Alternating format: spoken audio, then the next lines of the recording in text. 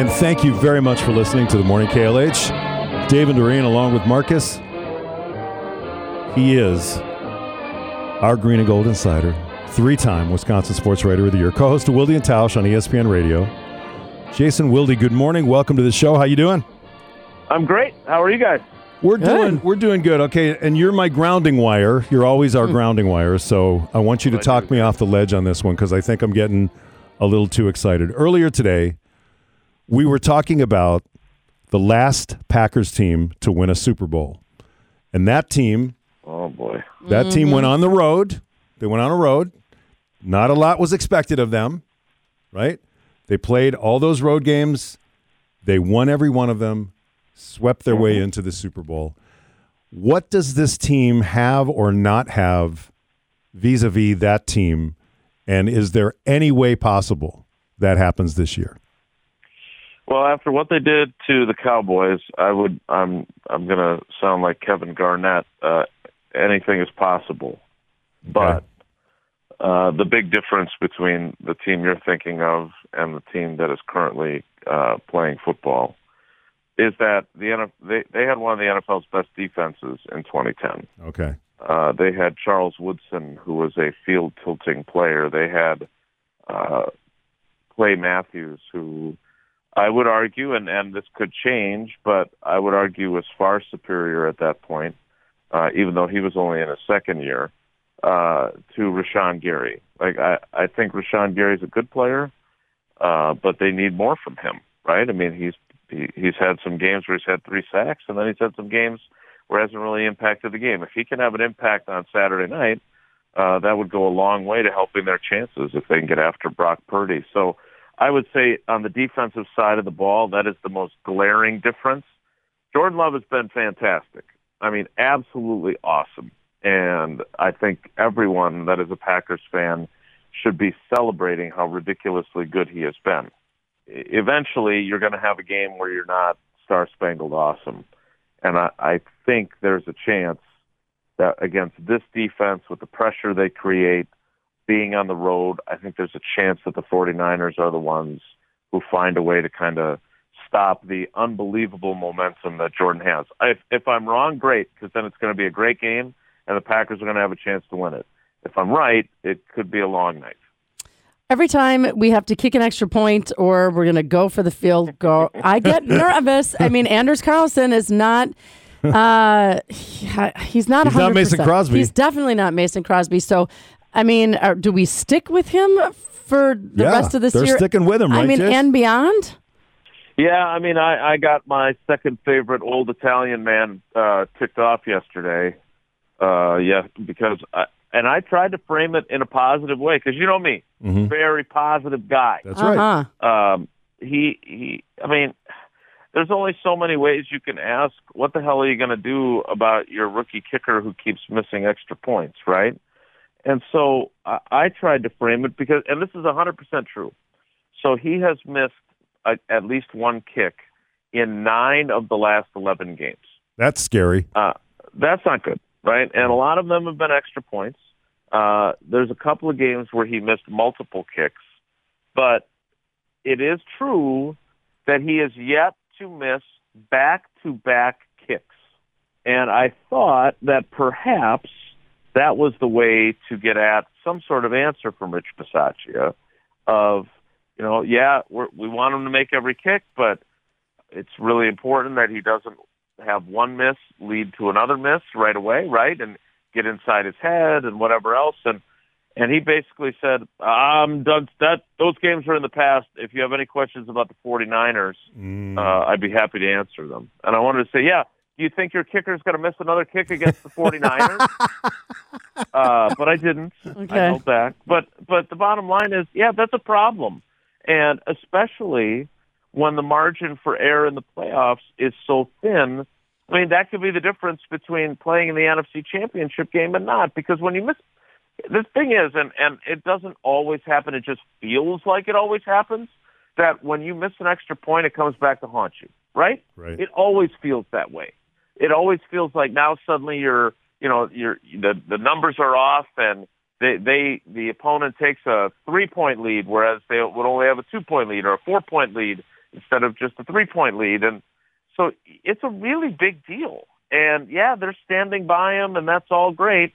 They knew this was going to be the case. But the crazy thing is this whole plan of going young has worked just about everywhere except with the kicker. Like everyone else, offensive linemen, tight ends, wide receivers, Jordan Love, their arrow has pointed up during the second half of the season, and Anders Carlson's the one that it's pointed the other direction. So we talk an awful lot about Jordan Love's growth and improvement throughout the season. Is that directly related to the offensive line improving throughout the season? It's because of a lot of things, right? Like, it's because Matt LaFleur, as we've talked about, told him that he had to let it rip as a thrower, but then Matt LaFleur realized, hey, if I'm going to tell him that, then I got to let it rip as a play caller. It's the fact that these young wide receivers have finally figured out what they were doing, and they had that little meeting after the game in Pittsburgh in the visitors' locker room of whatever the heck they call Heinz Field now. Acrisure Stadium. Yeah. There you go. Mm-hmm. That they said, we got to get our you-know-what together, and they have. The fact that Aaron Jones, the last 4 games, has run for over 100 yards, that certainly helps.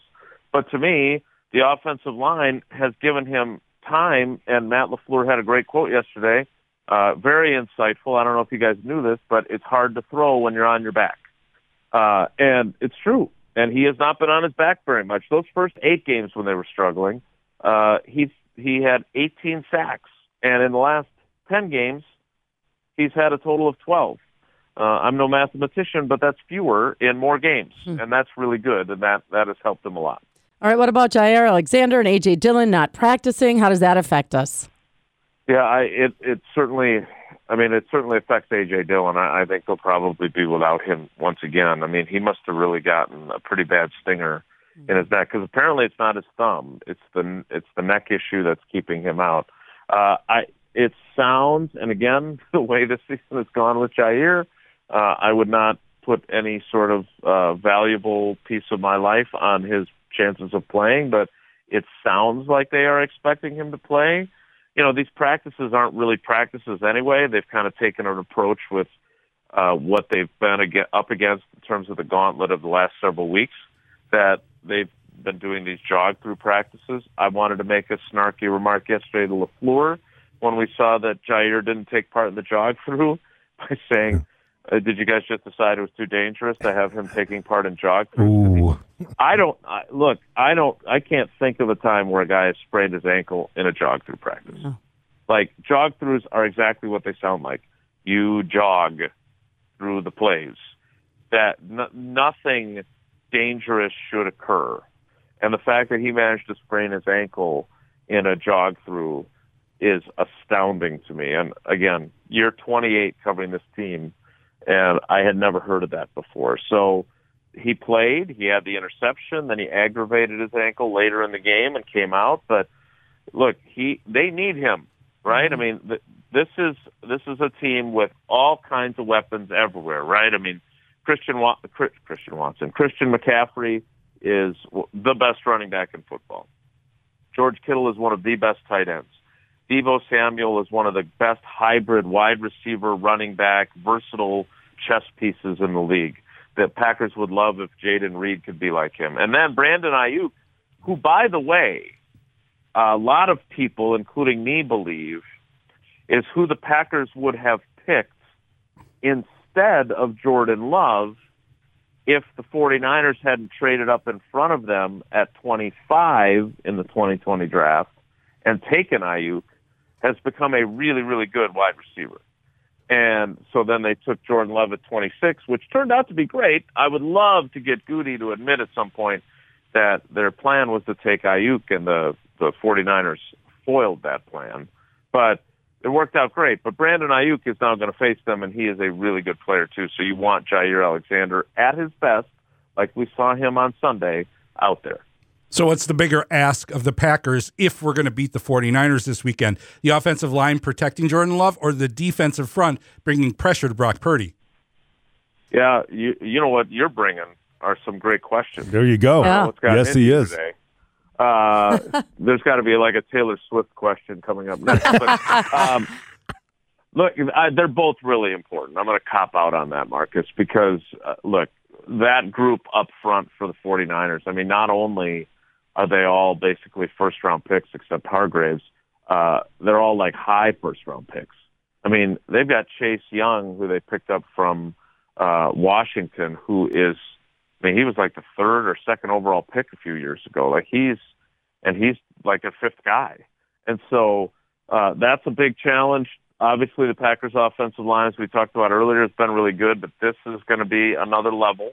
And then Purdy under pressure. I mean, you know, you saw what Baltimore did to him.